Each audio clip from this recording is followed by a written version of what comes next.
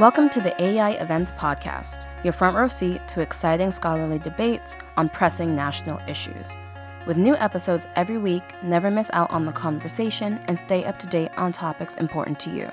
To hear more, check out our other channels related to education, domestic policy, and international issues.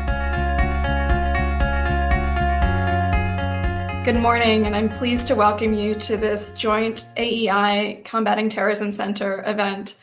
My name is Catherine Zimmerman, and I'm a fellow at the American Enterprise Institute, and my colleague Jason Warner here is at the Combating Terrorism Center. We are discussing today the counterterrorism lessons that we have learned over the past 20 years as we look forward at today's and tomorrow's threats and the next frontier for counterterrorism, which, as we have come to learn from various analysts and others focused on it, is going to be in Africa and not the Middle East, where the U.S. has been focused for decades now. I'll turn it over to Jason and then take you back.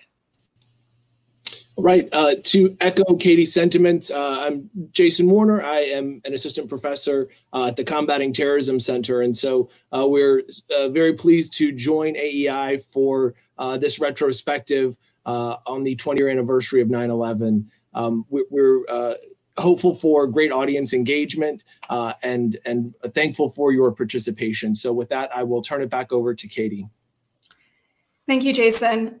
For the run of show today, I'm going to start with moderated discussion with our panelists, whom I'll introduce shortly.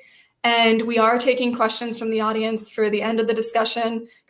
And with that, let me start by introducing our panelists. We have with us Chris Harnish, who is the former Deputy Coordinator for Counterterrorism at the State Department.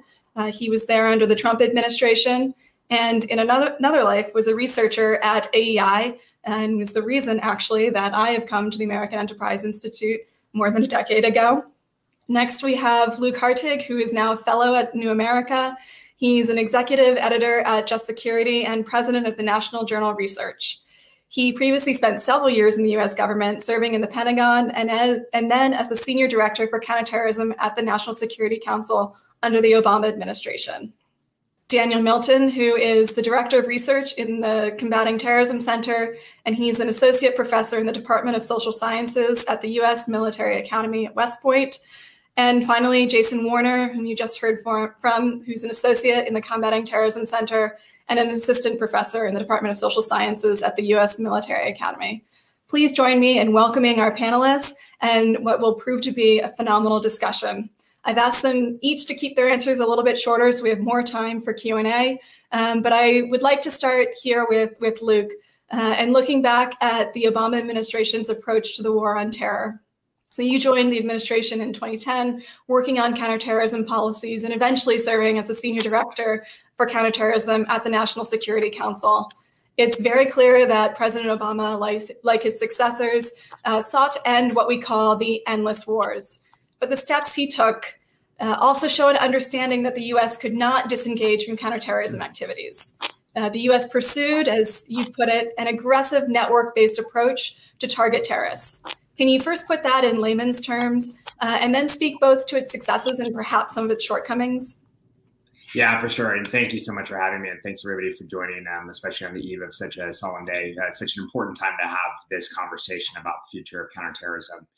I think what's important to start with there, Katie, is that, President Obama didn't come in immediately wanting to end all the wars, right? I mean, he wanted to focus on fighting the good war, the right war after Iraq and the Bush administration. And he came in at a time when Al-Qaeda was seemingly resurgent. That was affirmed quite a bit in December 2009 during his first year in office with AQAP's failed aviation plot over Detroit. Bin Laden was still alive. Afghanistan seemed to be trending very badly. And at the same time, he was inheriting President Bush's legacy, particularly things like Guantanamo Bay, the legacy of torture, this kind of sprawling global war on terror. And so there was sort of this desire to, one, focus on the right war, and then two, make sure that it was on a sound legal, ethical, moral footing. And I think you saw a lot of that during the first few years of the administration. But certainly by the time you get to 2010, 2011, it looks like, a whole lot of stuff going on in a whole lot of places, and a real desire to try to draw that down out of a sense of not wanting to leave another huge war to his successor. And who knows who that could have been, right? In 2012, Mitt Romney very well could have won the presidency. So I think in that context, there was a certain allure to the idea of using drone strikes and special operations raids to pursue an aggressive network strategy, as you mentioned, that I've termed it before. And what that really means is, rather than trying to completely destroy an entire terrorist organization or engage in extensive nation building, you could instead focus on the top leadership, the external attack and operations planners, and those types of elements of the terrorist network that are really the most potent and concerning to the American people. And certainly that approach worked in a lot of ways. We decimated Al-Qaeda core, killing bin Laden, made significant gains against AQAP, and there was a lot to that. I think there was a lot of concern, and certainly by the time I got to the White House in 2013, there was a heavy focus on, this is not a sustainable approach that we can take forever. We cannot remain in perpetual war. We cannot remain continuously conducting drone strikes, into the foreseeable future. And we're not even sure that these are producing sustainable gains for us. So the things that we really focused on heavily during my 3 years in the White House were things like constraining the drone program, putting strong sets of rules and limitations around it, most famously in President Obama's presidential policy guidance on the use of lethal force. Doing things like increasing our support to partnerships, increasing our support to countering violent extremism, making real efforts to try to draw down the population at Guantanamo, which we took from 220 down to 40. So it was meant to create a structure that was less militarized, had more constraints around the use of force, but still recognized that there were terrorist threats out there that we needed to address. I think in one level, and President Obama was quoted and I think panned in many circles for his comment around, more Americans are killed every year from drowning in a bathtub than they are from terrorism. And I think that quote, which was said in private, but made it out into the news, was, I think, misinterpreted in a lot of ways. And I think what he meant was, we have to put terrorism in proper context. We have to think about it alongside a whole range of challenges. And I think here, where we're looking at 20 years on, it's never been more important than ever to put it in context along the whole range of challenges. Thanks, Luke. And, I completely agree with you. As an analyst who was working on Al-Qaeda in 2010, 12, and onward, the kind of idea that drone strikes were ever going to solve this problem was farcical. And I just used to joke that I was rewriting the same op-ed saying that, yes, we killed another insert terrorist name, but it's not enough. And so I think that some of those challenges that the Obama administration faced, we have continued to wrestle with in our counterterrorism strategy and approach, as well as this question of sustainability, which began during the Obama administration, was really picked up during the Trump administration and has continued, I would say, through the Biden administration. Some of the shifts that we're seeing in our counterterrorism posture and our military posture, and the idea of competition instead of counterterrorism. But turning to Chris, you were there in the Trump administration initially as a director for transnational threats and for Afghanistan at the National Security Council before serving as the deputy coordinator for counterterrorism at the State Department.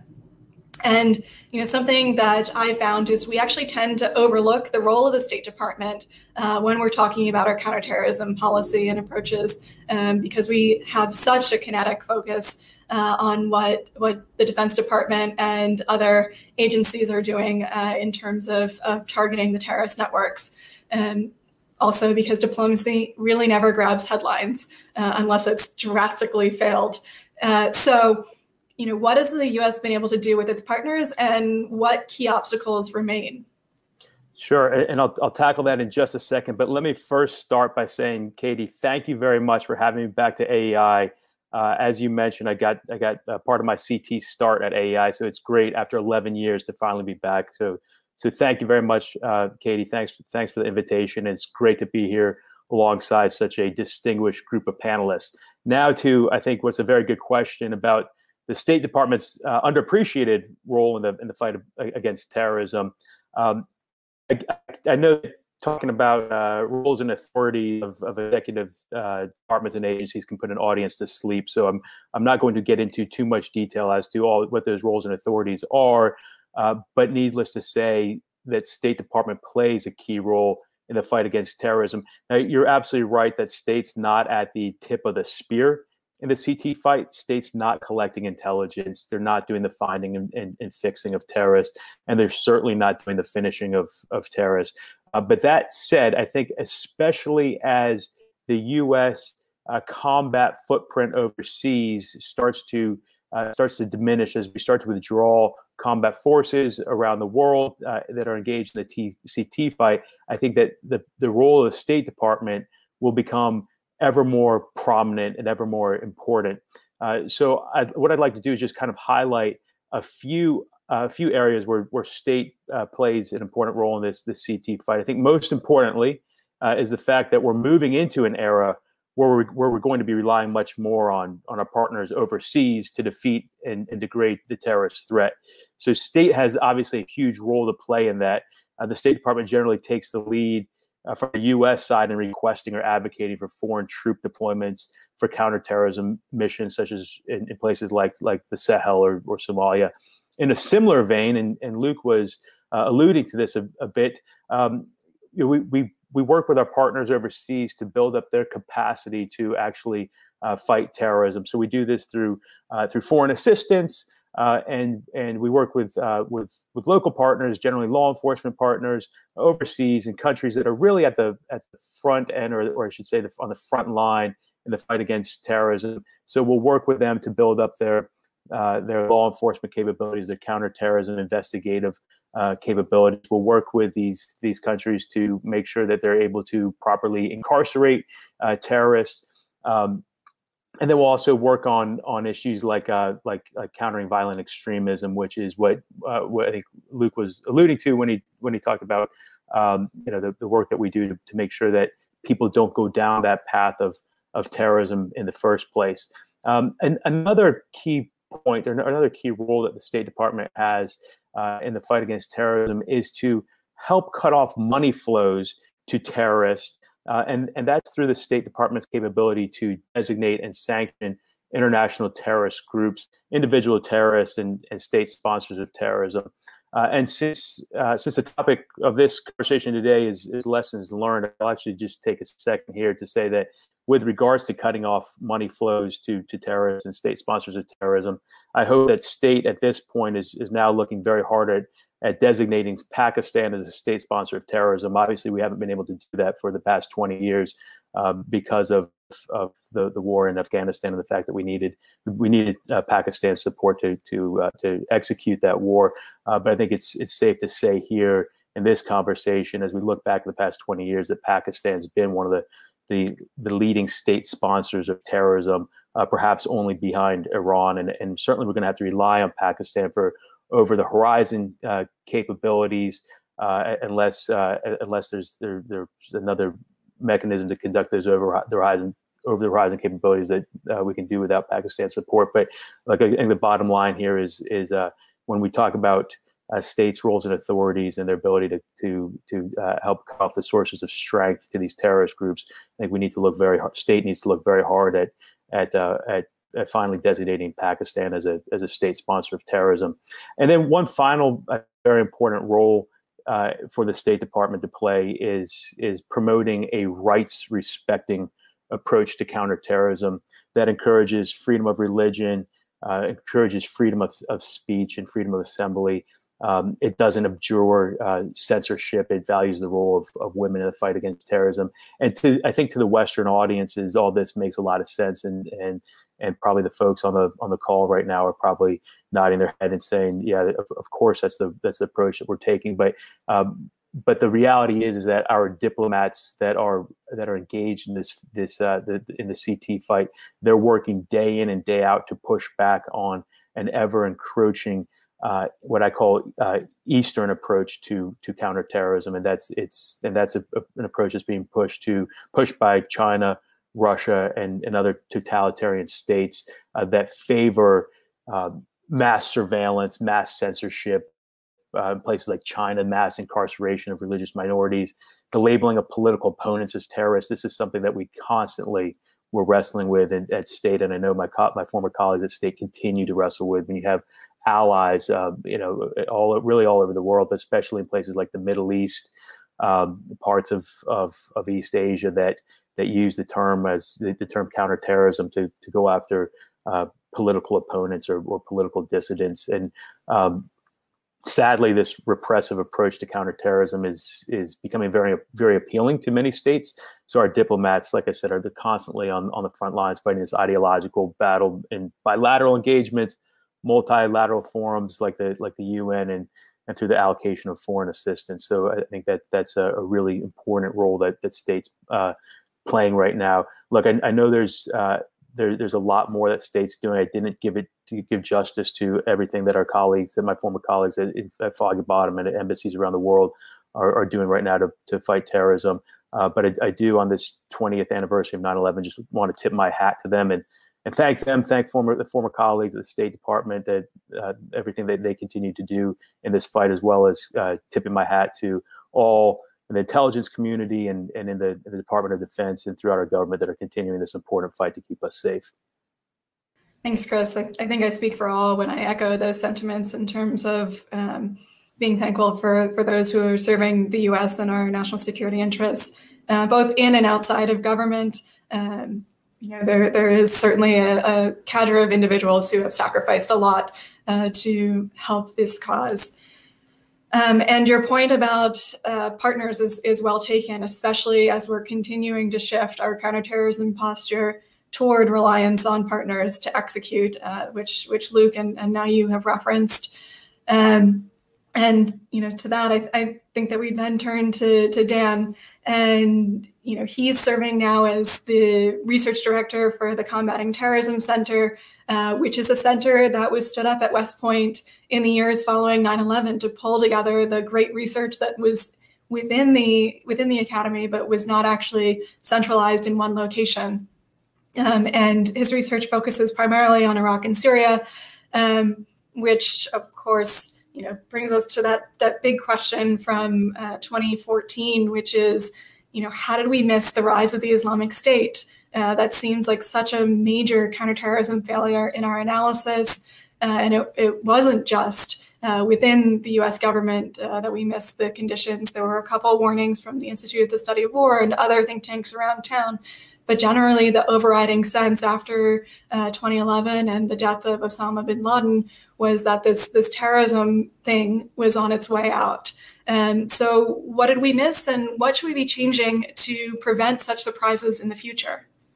Katie, that's an excellent question. And before I get to that, I just want to thank you for putting this panel together, and all the folks who are in the background making it work, and of course our audience for joining us and being a part of this. And also want to echo my support and appreciation for Chris's comments there at the end for the many unknown folks who have done a lot of hard things to bring us to a better point today, I think. But I was pondering this question about what was missed and perhaps what we can do to avoid that. And I found myself reflecting on the fact that across the past 20 years, and there's many individual instances, but each administration has struggled, I think, to identify correctly how things might develop or how things would develop. You think about potentially the Bush administration and not fully anticipating what would happen in Iraq and Afghanistan from a terrorism perspective. You think about, as you mentioned, the rise of the Islamic State. You think about the role of domestic terrorism and how that has been not as fully anticipated as perhaps it should have been. And it leads me to consider the fact that it is a very human tendency, and no administration seems to be exempt from it, to see the world as they want it to be seen and not necessarily as it is. And I don't lay any blame at any individual. I think that's just the nature of the beast. And so how do we do better at that? And what have we learned over these past 20 years to do better at that? And I just came up with at least 3 things. There's surely more that could be considered along these lines, but I think these 3 are helpful. I think every administration needs to invest in listening and cultivating outside voices. I think that it is so critical as we think about policy, not just to avoid the danger of groupthink, but to really seek to identify experts in various fields, whether they're at think tanks, academic institutions, journalists, whatever the case might be, and make sure that their perspectives are incorporated into that process. It's far more difficult, I think, to do in practice, and it's easy to say in theory, but that's something that often, as you pointed out, there were voices who were pointing to the rise of the Islamic State. There were voices who looked at what happened in the wake of the Arab Spring and said, this is going to create some conditions where opportunities might arise for jihadist actors to take advantage of these conditions, which is what happened, of course, in Syria and then to a certain extent in Iraq as well. So I think cultivating those outside voices is really critical. I think the second thing is related, and it's always been a struggle, that local cultural knowledge of the places where these events are taking place often is lacking in certain parts of the government process. And I think that it's important to try to develop that both internally, but again, to seek to bring it in through external factors.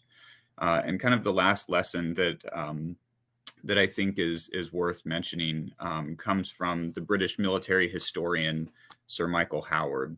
He is actually one of his most valuable contributions to me was a point that he made, which is that the nation that is most likely to be successful in conflict is often not the nation that prepares or anticipates developments or conditions or what the next conflict will look like the best. Instead, the nation that tends to be most successful is the one that adapts the quickest. And I think that that's something that we have been slowly developing over time throughout different parts of the U.S. government. For instance, the Department of Defense and the U.S. military, I think, have made several incredible adaptations to be able to better engage in the CT fight. Chris mentioned the development of different processes that allow for the targeting of terrorist finances that came in the wake of 9/11. Those things weren't in place, but they were quickly put in place in order to more effectively go after the terrorist threat. And so I think that those are things that we can do better. And so even though I do believe that cultivation of outside voices will help us potentially avoid some of the misses like the rise of the Islamic State, I also have to tip my cap to those who once the cat was out of the bag, so to speak, were willing to change course and adapt in order to try to deal with the threat. And through the leadership of a number of individuals, I think we were able to do that more effectively through the development of the coalition to defeat ISIS and other steps that were taken to kind of push against that development in Iraq and Syria. And so I'll leave it there, but those are some of the things that kind of come to mind in answer to that question. I think those are great points, Dan. And, also just to add, in retrospect, when we look back at how the US and the international community has transformed after 9/11 in terms of cooperation and the structures in place to make it harder for terrorist networks to operate, it is really, really astounding. But to the point of adaptability, of course, our adaptations have somewhat stagnated, even as the terrorist threat is changing. And so, I think that's something to keep in mind as we move forward, that we've managed to address the threat as it was, and making sure that we stay on top of the threat as it comes is going to be a continuing challenge. And I leave it to Luke and Chris to talk about how that stagnation occurs within bureaucracies of government. Far be it from me to speak from experience on that, but I think part of it has to do with just kind of getting the momentum to move within the bureaucracy is sometimes challenging. But before we get there, just turning to Jason, whose work has focused on Africa. And, few Americans really think of the continent when they think of terrorism. The images in the popular mind is of the Middle East, of an Arab. But it's the site of al-Qaeda's first major terrorist attacks against the U.S. with the 1998 East Africa embassy bombings. And as you've recently laid out in a phenomenal piece for the CTC Sentinel, the kind of length of involvement for Salafi jihadism, al-Qaeda in particular, inside of Africa, has been there, and for African states. The U.S. recognized that with some programming, the Trans-Sahara Counterterrorism Partnership, for example, to build counterterrorism capacity, but certainly it hasn't been enough. So what do we need to understand about the groups inside of Africa and the networks, and why has the U.S. overlooked them for so long? Yeah, thanks, Katie. And again, great to be here and to have you really spearhead this event. And thanks to the other panelists who are very insightful. And so, to the point of adaptability, I think Daniel hit it on the head, and you picked up the same trend, which is that really there is a really seismic shift that I and others are recognizing, and that it is in fact that Africa is, as some of us have called it, becoming the new epicenter for the global jihadist movement. And that was really the point of the article that you alluded to. And so to the point of thinking about what the future will be, not what the past has been, there are a few sort of points that I would like to bring about. And so I think the first would be that for those not really paying acute attention, the notion that Africa is the new epicenter or a new epicenter for the global jihadist movement may come as a surprise. And really, those folks would be forgiven for not sort of seeing this barreling forward in the way that it has, because it's really been within the past year that this sort of slower creep has really manifest as sort of acutely as we see it occurring now. And it's really been within this past summer that this sort of notion of Africa as the really new sort of epicenter for global jihad has come to the fore. And this was marked really, I think, beginning in June of this summer, when the Global Coalition to Defeat ISIS made Africa its new priority region. It's been trying to bring in new African members into the fold. The next month, in July 2021, the African Center for Strategic Studies noted that violence caused by African Islamist groups was, over the past year, at unprecedented record-setting levels of violence. But at least for me, the sort of most ardent or most sort of salient claim was when the UN's team for monitoring the global jihadi threat, essentially Al-Qaeda, Islamic State, and the Taliban, noted what it called a striking development over the past period under review, which was that in the first 6 months of 2021, the African continent was the world region most afflicted by jihadi terrorism perpetrated by groups affiliated with Al-Qaeda and the Islamic State. And so to the extent that the African continent is to be considered the new epicenter or a new epicenter for global jihadi terrorism, we're sort of at the beginning stages. There's been a longer sort of trajectory of its move up the ladder as compared to the Middle East and South Asia. What exactly this means is still up for interpretation. A second point to your question of what to know about what's going on the African continent, and this relates to the really unprecedented levels of violence, is the sheer number of groups associated with Al-Qaeda and the Islamic State that currently exist on the continent. And so, of course, the two main Al-Qaeda branches on the continent are Al-Shabaab in Somalia and Al-Qaeda in the Islamic Maghreb and JNIM in the Saharan Sahel. But I think what's really contributed, in my mind, to this sort of new prominence of the African continent as a generator for jihadi violence is the implantation of the Islamic State on the continent. And so today we have 6 provinces of the Islamic State on the African continent in Libya, Sinai, Algeria, the West Africa province, the Central Africa province, and the Somalia province. But each of those, or I should say 2 of those, each have 2 wings each. So here we're looking at least 10 different locations of jihadi violence, of formal jihadi violence on the continent, not even taking into account the numerous informal supporters that exist throughout the continent as well. And so one of the dangers, I think, that goes underappreciated sometimes is having such a sheer number of formal affiliates of either Al-Qaeda or the Islamic State on the continent, is that it creates real challenges about what international actors can and should prioritize. So with a finite amount of resources, with so many potential destabilizing forces, we're really having to pick and choose, the international community broadly, but the United States more specifically. To Dan's point, I think this was absolutely right. The other challenge on the continent with so many groups is that subject matter expertise is really hard to come by. There is a growing community studying these various groups. It's growing, but oftentimes the knowledge is simply not there.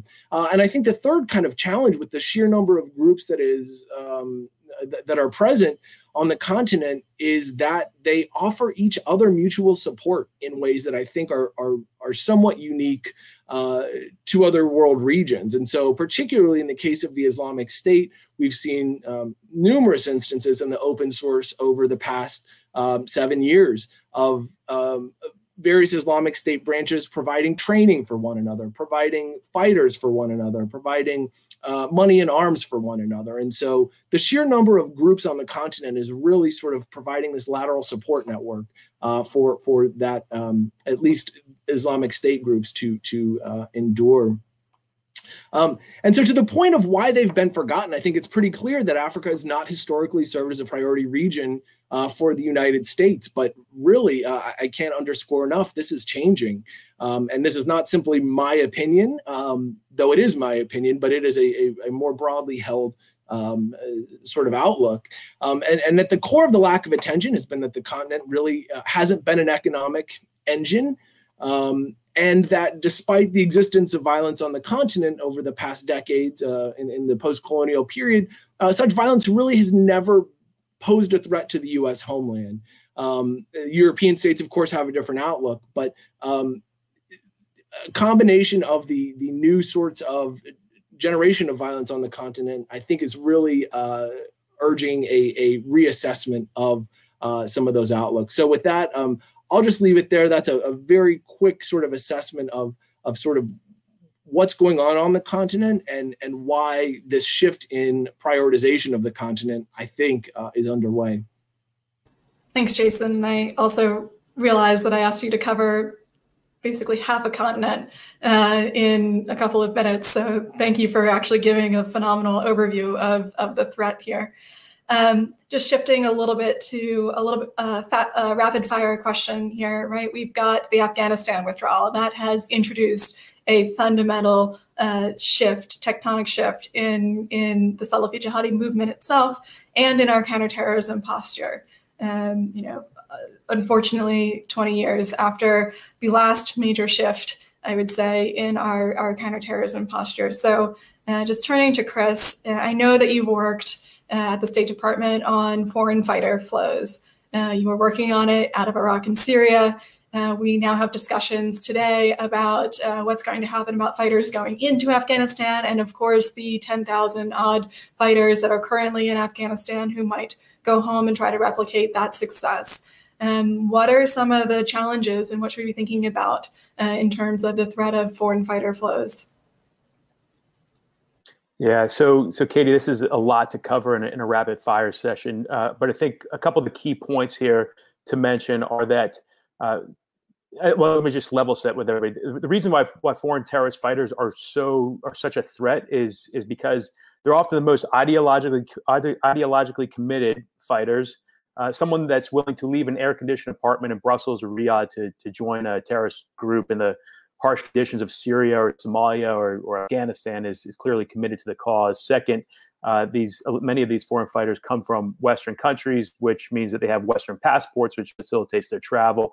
Third, they bring language capabilities that can assist them with media, recruitment, and fundraising. And then I'd also say that they're generally a force multiplier as well. Once they get to a destination, they can help other foreign fighters get there. But to your question, like what we should be looking for now, let me start with Syria.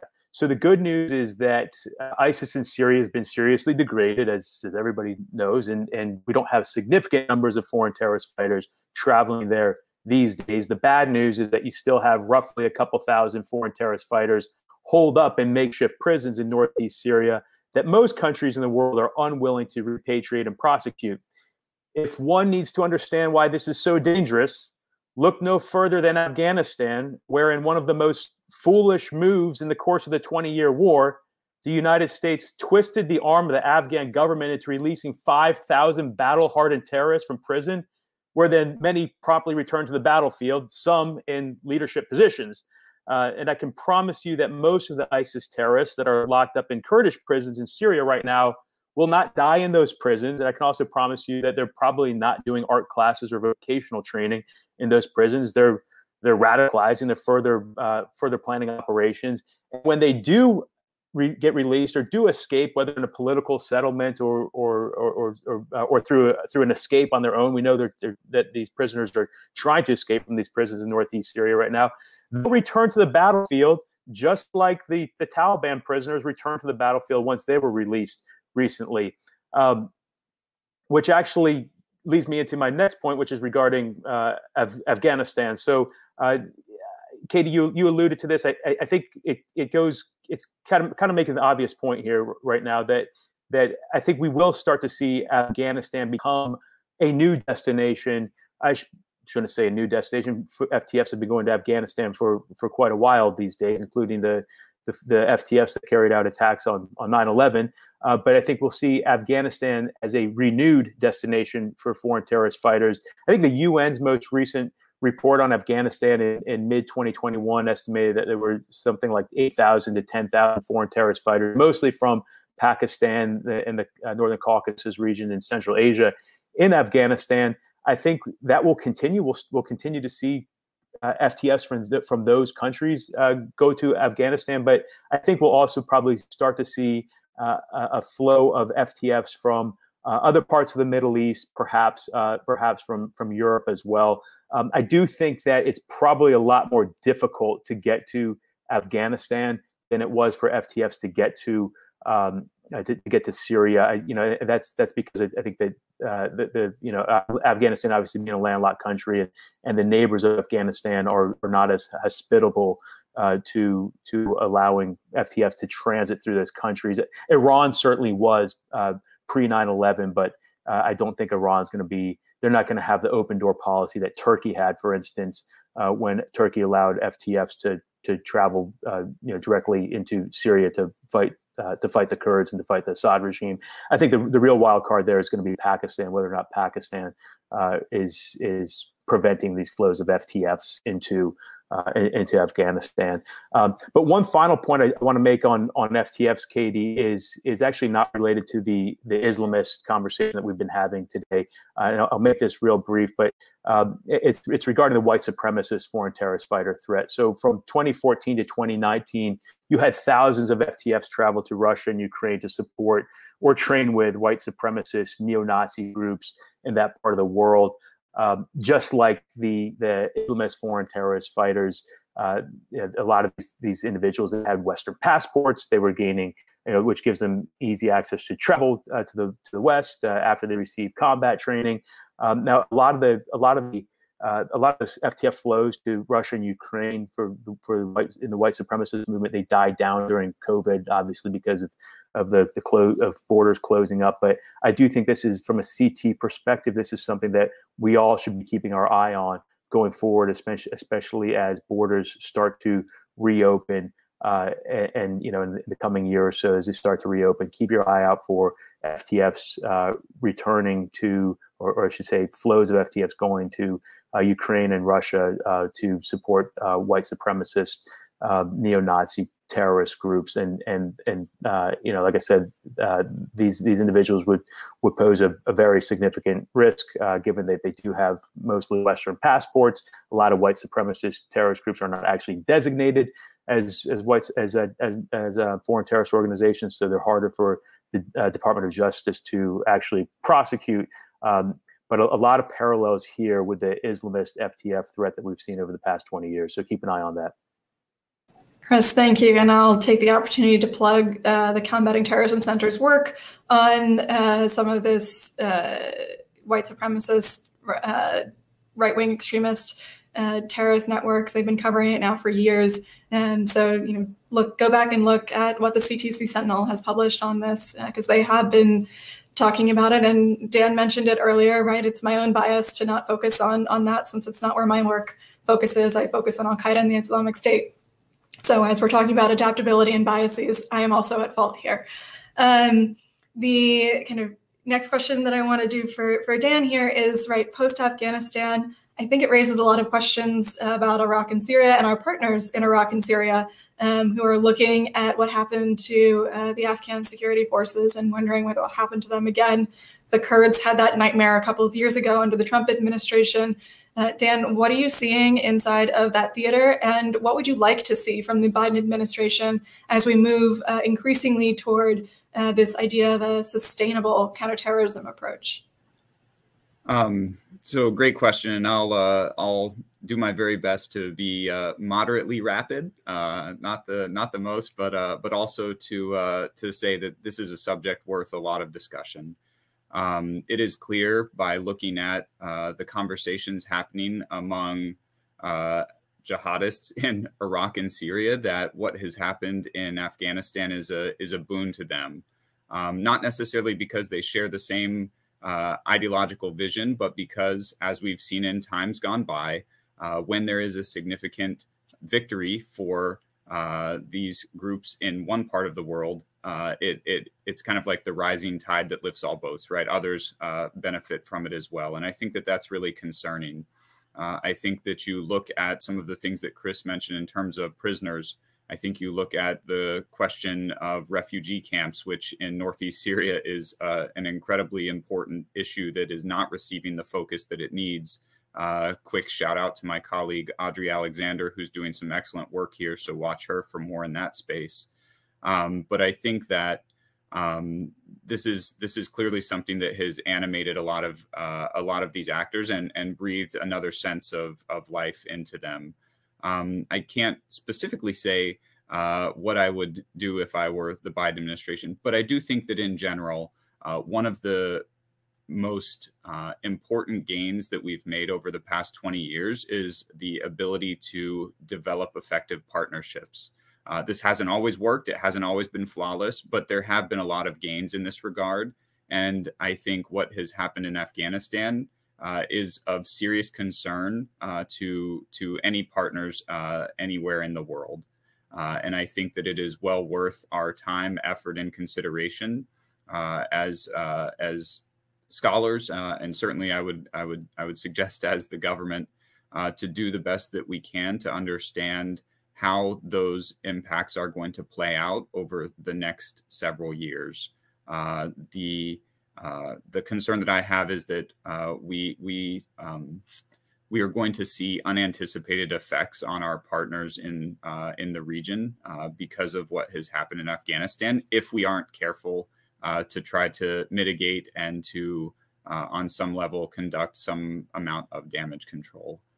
Because I think that it's unfortunately the case that U.S. credibility is not indivisible, and so what happens in one part of the world certainly affects what happens in the other. And I think that that's worth focusing on for our future efforts, whether it's the Biden administration or any other.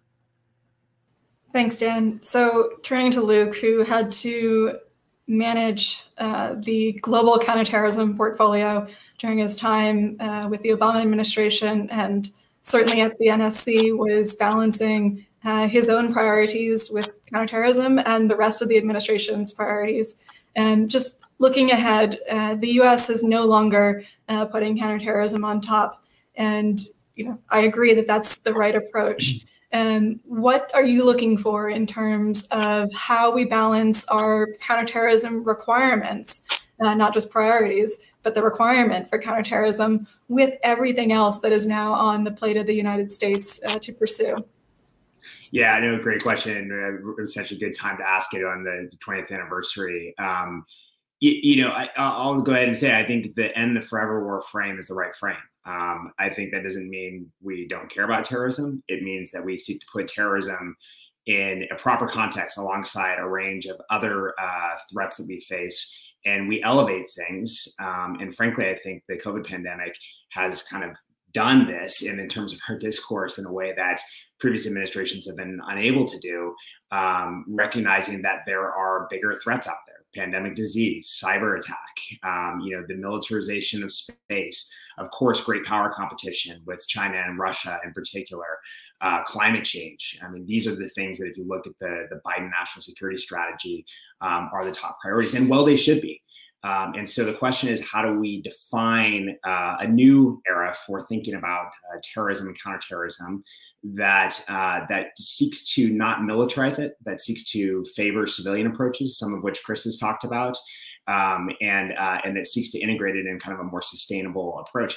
And for what it's worth, I think this is not limited. The problem with kind of militarization of our counterterrorism fight is not limited to terrorism. I think if you look at the previous several administrations, everybody's gotten tied up in some sort of a regular warfare type thing, right? Whether it was President Obama sending soft advisors to Africa to chase Joseph Kony as part of the Lord's Resistance Army, or whether it was President Trump kind of ratcheting up the engagement and fight against Iranian-backed proxies. This is a pervasive thing, and I think we need a set of principles to constrain it. There's a question in the chat about why is this not sustainable? And I think the reasons that our terrorism fight to date is not sustainable are there's some pretty big factors that tell me that's the case. Trillions of dollars that have been spent on these wars, thousands of American lives lost, hundreds of thousands of foreign lives lost, millions of people displaced by these conflicts. The death toll and the swath of instability is just immense. And then when you look at all that and say, even in Afghanistan, a place where we, at least for the last 10 plus years, have adequately resourced that effort, and for 20 years have been nugging away there, to see that government fall in 2 weeks, just to me says, there's something profoundly wrong with how we've been doing this so far. So I wrote a piece this week, and it's long, but I'll give you just the high points of it, which are 5 principles that I think could be helpful in actually ending the forever war. And the first one is contract, don't expand. It doesn't say, as somebody wrote on my Twitter feed, that doesn't mean hire more contractors. I mean, literally contract and make smaller the conflicts that we're facing. I think we should be really skeptical of new large deployments of troops. I mean, I've seen we've been deploying advisors to Mozambique and DRC. And notwithstanding Jason's excellent rundown of the threats on the African continent, I think we have to look very soberly at how much those threats threaten us. And to the extent that they don't threaten us, that doesn't mean we don't do anything about them. It means that we perhaps seek other approaches for addressing them through partnerships, through aid, et cetera, and not through kind of a militarized approach to that. We have these counterterrorism task forces all over the world. We need to take a look at that kind of bureaucratic and operational infrastructure, because while it's set up to deal with a threat, it sometimes seems like this set of task forces and such is seeking one out. So I know the Secretary of Defense is doing a big posture review. This is a great time to do that. The second big principle is emphasize reform and own partnerships. We have to have partners in this fight. That's the only way that we're going to be successful in the longer term in our counterterrorism fight. But between looking at the cases of Iraq after the 2011 withdrawal, Afghanistan as of recently, Yemen in the run-up to the Houthi takeover, I mean, I think we have to be pretty clear-eyed about just how many tremendous flaws there are in our partnership efforts, and how much massive reform is needed on that. Some of it's a technical question of how we're actually doing this on a day-to-day train and equip basis. Some of this is how are we mismanaging some of the political dynamics, which I think we saw very acutely in Afghanistan and Yemen, that ultimately led to the downfall of their security forces. And of course, we have to, engage with partners who hold our own values and we hold them accountable. I mean, I think that the stories of the abuses that the Emiratis have committed in Yemen in the name of counterterrorism are just unconscionable, and we shouldn't have that. The third one is I think we should actually be willing to play a strong defense. It is okay to play defense. It is not the only thing we should be doing, but the sense over the last 20 years that if we don't hit them there, they're going to get us here. I think in a lot of ways totally overlooks the absolutely massive investments we've made at the federal level, in the private sector, at the state and local level, in international cooperation to address terrorist threats. And we have a really good set of defenses, and we shouldn't assume that just because we're not pounding every single terrorist threat, that the terrorists are going to get through. When we do have to engage overseas, there's a range of tools. And I think several folks here, but Chris in particular, has spoken very eloquently about the tremendous amount of tools we have besides the military to engage. Fourth, run a responsible, inclusive, strategic decision-making process. Integrate counterterrorism alongside a range of other efforts to work on regional policy. It shouldn't just be that counterterrorism is sort of its own thing. It needs to be integrated and run with kind of a broader policy that focuses on stabilization and prosperity in key regions where we see terrorism. And finally, that we should have a set of operations that are lawful and transparent. That means we need AUMF reform. We need an AUMF that is more bounded, that is focused on the groups we currently face, that has sunset clauses and time horizons, so that you can't just kind of run on it indefinitely. There's some good movement on AUMF reform in the Congress. I think there's a lot more that still needs to be done in order to bring that through and ultimately pass a newer, much more constrained AUMF, and one with that sunset clause and other constraints on the use of force. That means Congress has to be involved in that process, and Congress has to also be very involved in the oversight of operations once they've actually passed a new AUMF. And finally, transparency. I think the transparency agenda, fell off quite a bit in the last administration. I think there's some really good stuff on this. AFRICOM in particular has been pretty good about disclosing quite a bit of details about its strikes and engaging with civil society groups and such, but much more is needed to explain just exactly what we're doing in the name of counterterrorism and what happens when there are less than ideal results, including civilian casualties, and how we're addressing those. So again, I'm not calling for a new isolationism or bringing everybody home right away. What I am calling for is a dramatically scaled down and less militarized view of terrorism and counterterrorism than we've had over the last several years. Thanks, Luke. Some of those thoughts echo sentiments I've expressed in my own writings, that we need to be kind of looking beyond counterterrorism to manage this threat. I focused last year a lot on the Global Fragility Act, which was another way that Congress has sought for us to intervene, particularly in places where there's a lot of fragility in Africa, in a kind of non-counterterrorism framing, which I think the challenge that we have made, or the mistake we've made over the years, has been going to our counterterrorism toolkit, which is effective, but it's actually not the only toolkit that we have at our disposal to manage these threats. I'm going to take one question from Q&A. We're running out of time, and then we will be giving the panelists the last word before we wrap up. So from Jeff Selden at VOA, who has been phenomenal at always getting his question in early. Jeff asks, in sum, looking at what the U.S. has done in Iraq and Afghanistan, and now in terms of Africa and Northeast Syria, at train, advise, and assist counterterrorism forces, are we going to be faring any better in the future? And then how are we seeing the terrorist groups fitting into the global competition? So how are Russia, China, and I would actually add some of the middle powers in there, Turkey and Iran, interacting with some of these threat groups around the world? So I think Chris can take a stab at that, and then we'll go to last words from the panelists. Thanks, Katie, and thanks for the good question, Jeff. First, I want to address what we believe is a false notion that the Afghan army collapsed. The point is that the Afghan army had the will to fight, and they fought very hard, and they lost more than 70,000 troops and actually achieved great success when they were in the lead. I believe as recently as 2018, the Taliban controlled only 4% of the country, and that was with the Afghan army in the lead from a combat perspective. The fact is that we taught the Afghan army to fight a certain way, and that way relied on intelligence support that we provided and also air support. We pulled both of those. We pulled the contractors that were there to maintain Afghan aircraft that the Afghan National Army would call in for close air support. On top of that, many Afghan soldiers were not getting paid. So, of course, they're not going to continue fighting. Most people would continue fighting in that situation. I'd say that this was our failure and not the failure of the Afghan National Army. With that said, I do believe if we stand by our partners in the future, then yes, advise and assist strategy can work and will work. But we need to train our partners in such a way that will be sustainable over time. This doesn't necessarily mean developing foreign partner armies or in some case, non-state actor groups into 22nd century fighting forces. It means teaching them the basics of the war fighting functions and the ability for them to fight kind of on their own without perpetual U.S. support. It also means helping our partners develop intelligence and counterterrorism law enforcement capabilities. But these are all lessons learned.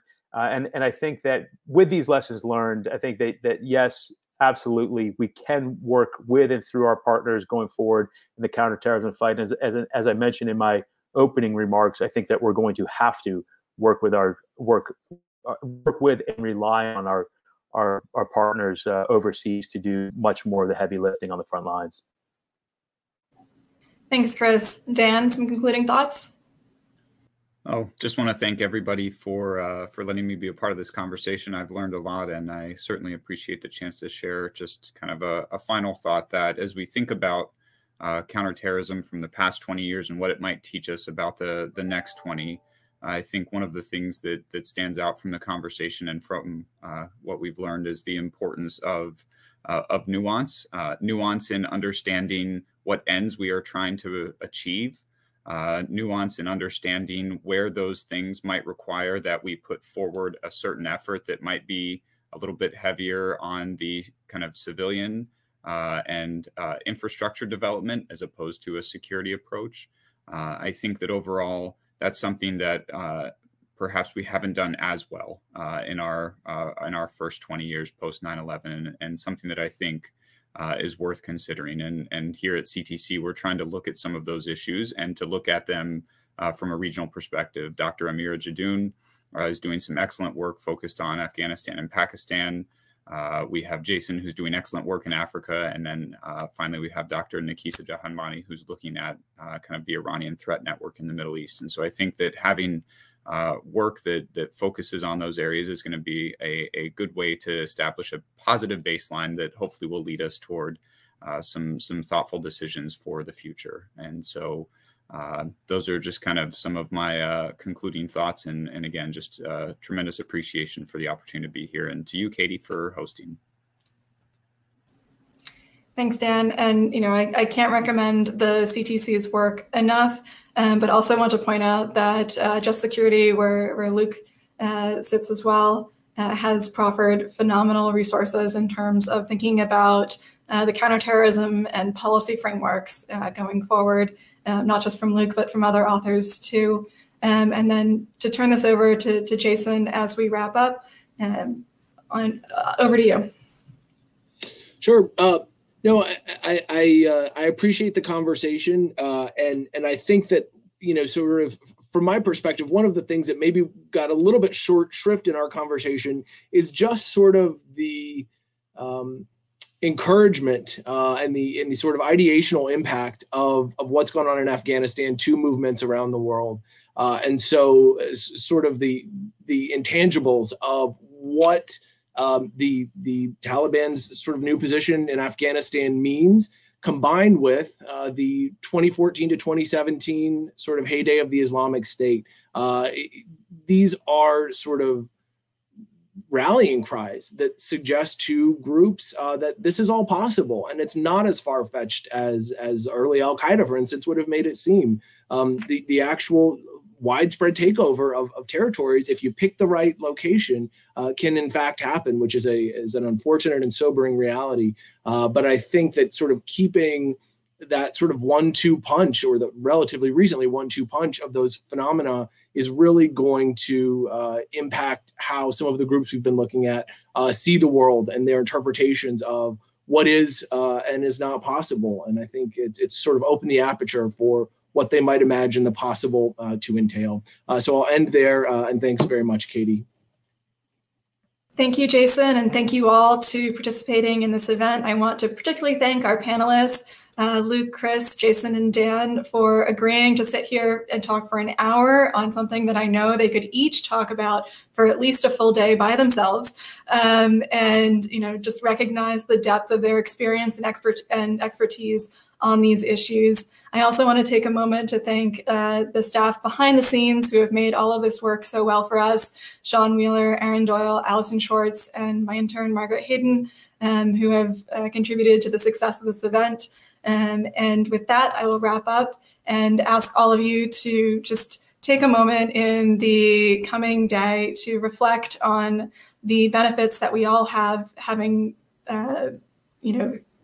experienced and learned lessons from the 9/11 terror attacks. It transformed U.S. national security and foreign policy. We continue to learn from the past, and hopefully we'll keep building toward a better future. Thank you.